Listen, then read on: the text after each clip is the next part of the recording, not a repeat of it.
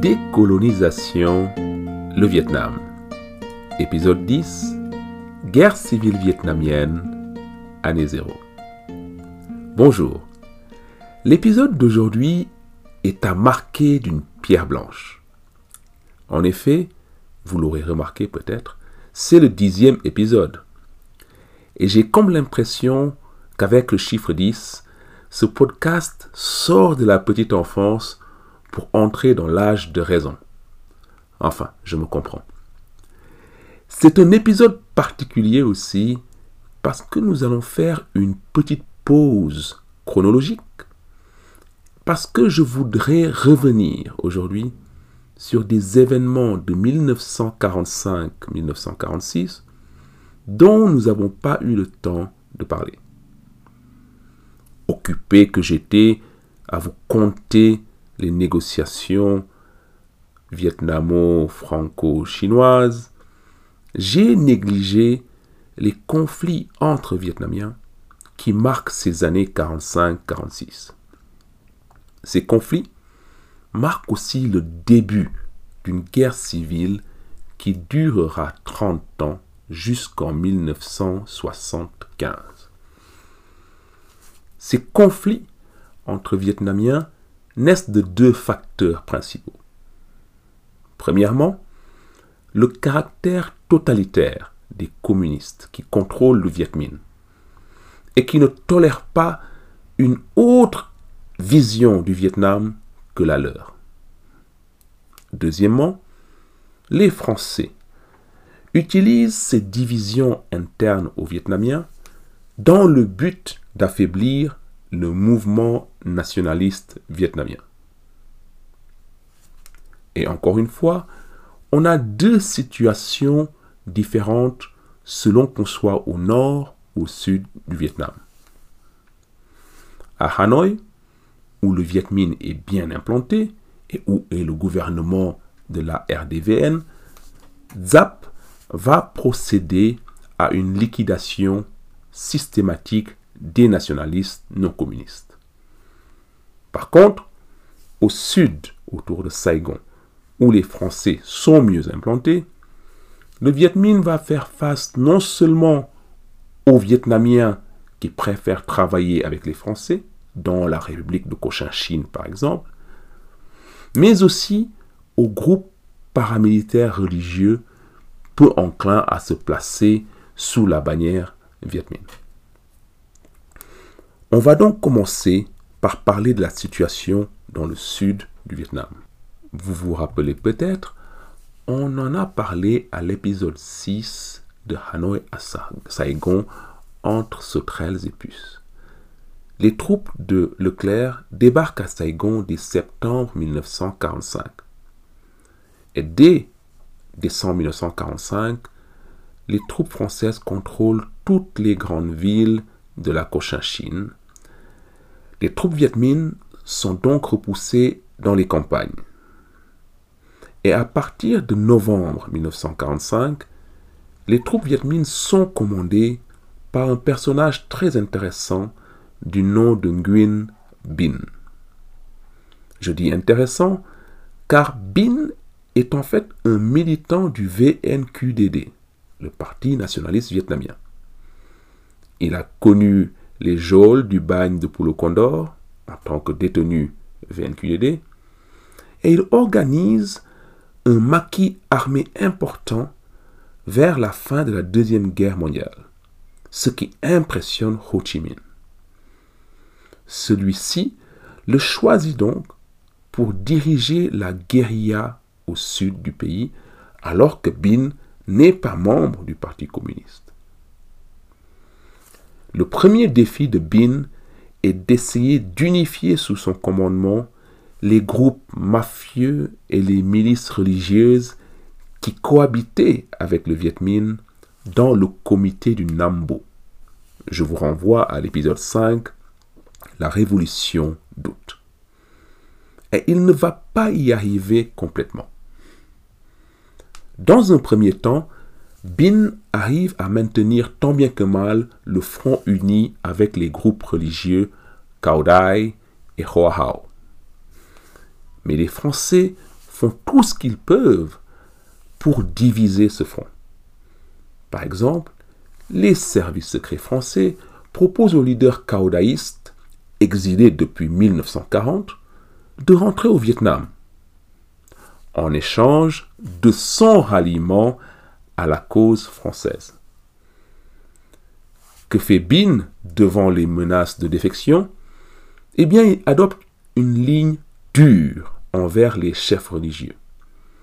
Le résultat, c'est une guerre civile entre l'armée du Viet Minh et les forces des Hoa Hao et caodaïstes. Ces affrontements armés conduisent à l'assassinat du leader Hoa Hao, dont je n'écorcherai pas le nom ici. Il est bien sûr assassiné par le Viet Minh. Avec cet assassinat et le marché que les Français concluent avec les caodaïstes, la rupture est consommée en 1947. En 1948, le chef des Binh Xuyen, qui est un groupe politico-mafieux qui était dans le comité du Nambo aussi, le chef des Binh Xuyen rompt aussi avec Binh et fait défection du côté français.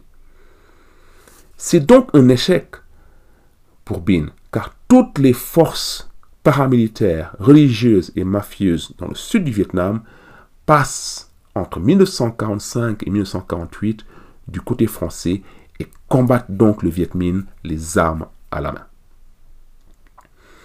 Cela dit, Binh aura plus du succès sur un autre volet. Vous vous souvenez qu'avec l'accord du 6 mars 1946, les troupes françaises les plus aguerries ont été transférées au nord du pays. Du coup, Binh parvient à lancer des actions de guérilla d'envergure contre les Français dans le sud du Vietnam et leurs collaborateurs autochtones. Ces collaborateurs vietnamiens, qui subissent le terrorisme Viet Minh avec des assassinats ciblés principalement, ces collaborateurs sont grosso modo les bourgeois de Cochinchine. Et pour les présenter, je vais m'appuyer sur deux figures majeures, représentatives de ces élites, héritières du vieux parti constitutionnaliste de M. Thieu et des royalistes de Pham Quynh. Ces élites ont choisi l'ordre plutôt que l'agitation, la France plutôt que le communisme. Et la première figure, c'est Nguyen Van Tam. Cet anticommuniste farouche a participé en 1940 à l'écrasement de la rébellion communiste. Et son zèle répressif lui a valu le nom de Tigre de Kai Lai. Les communistes le lui rendent bien, qui ont déjà assassiné 2 de ses fils. Pour Tam, il faut d'abord écraser le Viet Minh avant de penser à l'indépendance. Deuxièmement, il y a la figure tragique du docteur Nguyen Van Thinh, dont nous avons parlé à l'épisode précédent. Le docteur Thinh est choisi en 1946 par l'amiral d'Argentlieu comme président de la République de Cochinchine. Il représente lui aussi ces Vietnamiens qui ont le communisme en horreur et qui croient encore aux promesses d'émancipation des Français. De surcroît, ces Vietnamiens pensent avoir vocation à diriger le pays après le départ des Français. Car ces élites sont francophiles, elles sont éduquées, elles sont évoluées. Mais le docteur Thinh se rend très vite compte de sa naïveté quand, durant l'année 1946, lui et ses collaborateurs vietnamiens au sein de la République de Cochinchine sont soupçonnés et taxés d'anti-français juste parce qu'ils ne partagent pas le jusqu'au-boutisme des milieux coloniaux français de Saigon. Par exemple, le docteur Thinh et les autres Vietnamiens se considèrent quand même comme des Vietnamiens. Et pour eux, la Cochinchine a vocation, à long terme, à faire partie du Vietnam. Les journaux français de Saigon le vilipendent alors pour cette position anti-française. Il est sommé, par exemple, de purger son gouvernement de membres qui ne plaisent pas au lobby colonial saigonais. Et dans cette épreuve de force, il n'est pas soutenu par l'amiral d'Argentlieu, qui ne daigne même pas le recevoir. Alors qu'il est un traître aux yeux du Viet Minh et de beaucoup de Vietnamiens, d'un côté, le docteur Thin se rend compte de l'autre côté que la République de Cochinchine qu'il dirige n'est qu'un moyen pour la France de s'opposer à tous les nationalistes vietnamiens, lui-même y compris. Pris entre le marteau et l'enclume, il se suicide le 10 novembre 1946. Pour récapituler, au sud du Vietnam, dès 1945 donc, des Vietnamiens combattent les Vietnamiens. Que ce soit les sectes qui sont passés du côté de la France, ou que ce soit ces Vietnamiens plus conservateurs qui ont choisi l'ordre plutôt que l'agitation communiste. Il est peu surprenant qu'il y ait une guerre civile dans ces moments de décolonisation. Qui dit guerre de décolonisation dit presque toujours guerre civile, car différentes factions entrent en compétition pour le pouvoir postcolonial et pour la définition idéologique du nouvel État. C'est ce qui se passera en Algérie, avec le FLN qui liquide le MNA de Messali Hadj. Pensez aussi au Frélimo et à la Renamo au Mozambique, aux partisans yougoslaves de Tito qui passent les premières années de la guerre à combattre les Tchétniks serbes. Que se passe-t-il maintenant au nord du Vietnam? Comme nous l'avons vu, la situation y est sensiblement différente car le gouvernement de la RDVN est établi à Hanoï. Rappelons que les communistes ont établi ce gouvernement en prenant de vitesse les autres nationalistes restés en Chine. En octobre 1945, le Viet Minh procède à un tour de force et tout le pays est derrière l'oncle Ho. La propagande Viet Minh ne se prive pas alors de réactiver les figures de traîtres et de résistants à la colonisation chinoise pour discréditer ses rivaux quand elle ne les assassine pas comme M. Thieu, le vieux constitutionnaliste. Mais l'arrivée des Chinois dès septembre 1945 gâche les plans du Viet Minh. Non seulement elle les force à la retenue, mais les Chinois ramènent avec eux le VNQDD, le Dong Minh Hoi et le Dai Viet, qui rentrent au Vietnam, selon le mot imagé de Ho Chi Minh, comme des puces sur un chien. Ces trois parties sont les principales menaces pour le Viet Minh. On a rencontré le VNQDD à l'épisode 3, où, après les événements de Yen Bai en 1930, les rescapés du parti trouvent refuge en Chine et reviennent seulement en 1945 avec Wu Hong Can à leur tête. Ils sont réunis avec d'autres nationalistes dans le Dong Minh Hoi dirigé par Nguyen Hai Thanh. Il y a un autre parti, le Dai Viet, c'est-à-dire le Grand Viet, dirigé par un certain Truong Thu An. Ce parti, apparu en 1936, réunit plutôt les élites urbaines du Nord et est farouchement anticommuniste.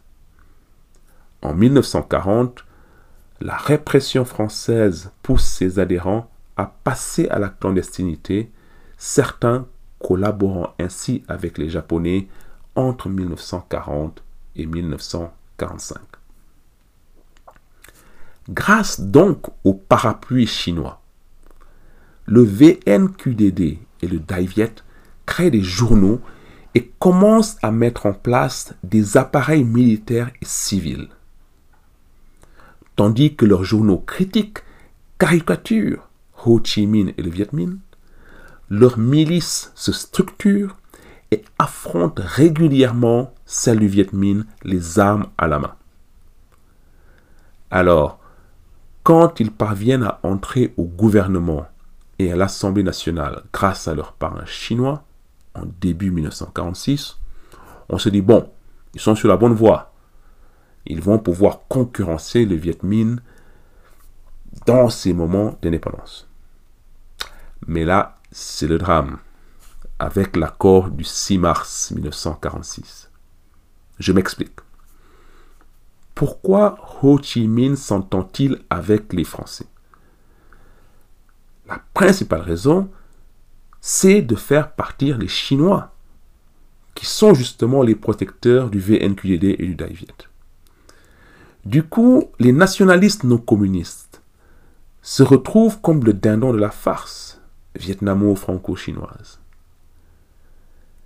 Car quand les Chinois se retirent progressivement à partir de 1946, les nationalistes se retrouvent sans protecteur, abandonnés en race campagne, à un moment où leurs appareils militaires ne sont pas encore assez structurés pour tenir tête au Viet Minh.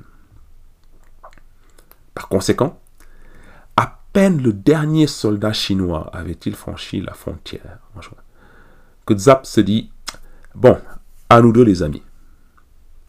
Sous l'œil complaisant des Français, bien contents de voir les Vietnamiens s'entretuer, Giap lance ses troupes à l'assaut des bases et des villes tenues par le VNQDD et le Dai Viet. Toutes ces bases militaires sont détruites et leurs combattants massacrés. Les leaders politiques, comme Tam, alias Nhat Linh, qui avait représenté le Vietnam à la conférence de Dalat, ces leaders politiques s'enfuient en exil encore en Chine.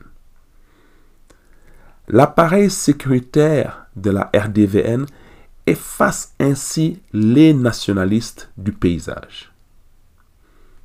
Le témoignage le plus poignant de cette époque, je l'ai trouvé dans les mémoires de Bui Diem, dont nous avons déjà parlé.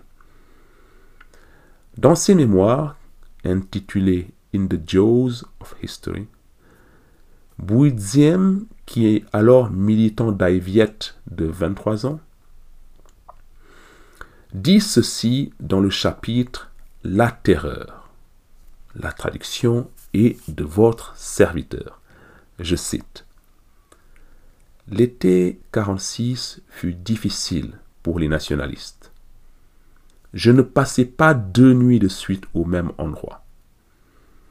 C'était la même chose pour Anne. Je rappelle, c'est le leader du parti. C'était un homme traqué. À l'automne 1946, pendant que le Viet Minh se préparait avec ardeur à la guerre, nous autres, survivants du Dai Viet, ne pouvions pas nous montrer en public. L'activité du parti se résumait à un recensement. Combien étaient encore en vie? Combien étaient encore là? Avant même le début de la guerre d'indépendance, le nord du Vietnam avait été transformé en dictature policière. Ainsi, un jour de décembre 1946, je suis allé à un rendez-vous secret avec Anne. J'ai attendu 3 heures. Personne n'a plus jamais entendu parler de Truong Thu Anh. Fin de citation. Traduction, le Viet Minh l'a disparu. Et c'est là que les nationalistes non communistes vietnamiens se retrouvent dans ce que Bui Diem appelle « In the Jaws of History », que je traduirai par les griffes de l'histoire. C'est-à-dire que le Viet Minh leur tend un piège inextricable. Bien sûr, ces nationalistes sont pour un Vietnam indépendant. Mais le Viet Minh leur fait savoir clairement que l'indépendance du Vietnam équivaut à leur élimination physique. L'appareil sécuritaire et les escadrons de la mort Viet Minh font leur preuve dès ce moment-là. Soit les nationalistes se soumettent à un Vietnam dominé par les communistes, soit ils entrent en collaboration ignominieuse avec les Français. Il n'y a pas d'autre issue. Cela expliquera le soutien nationaliste à Bao Dai quand les Français commenceront à faire la cour à l'ex-roi à partir de 1947. Patience, on en parlera bientôt de la solution Bao Dai. L'année 1946 marque donc autant le début de la guerre contre les Français que celle des Vietnamiens contre eux-mêmes. Les lignes de fracture traversent même les amitiés et les familles. Mai Elliott, par exemple, fille de mandarin, ne verra plus sa sœur pendant 45 ans quand celle-ci rejoint le maquis Viet Minh en 1946. Comme au XVIIIe siècle, quand les Tyson, les seigneurs Trinh et les seigneurs Nguyen se disputaient le pouvoir, les batailles qui viennent vont voir des patriotes tuer leurs frères au nom même du patriotisme.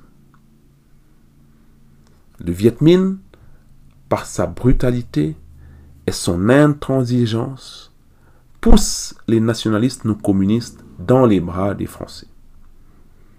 De leur côté, ces derniers non seulement laissent le Viet Minh faire, mais en déniant toute autonomie à leurs alliés du Sud et en laissant massacrer les militants VNQDD au Dai Viet au nord, a permis au totalitarisme communiste de ne laisser qu'une issue aux opposants du Viet Minh, la collaboration avec le pouvoir colonial.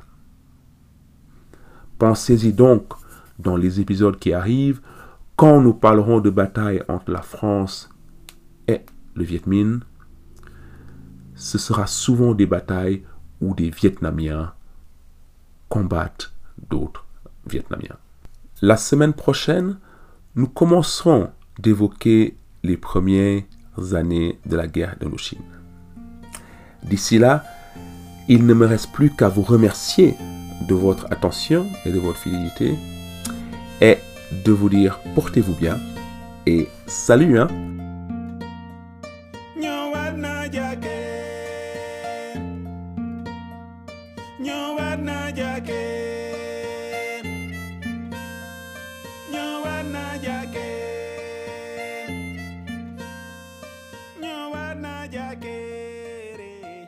Namunya, nyawale ne jake.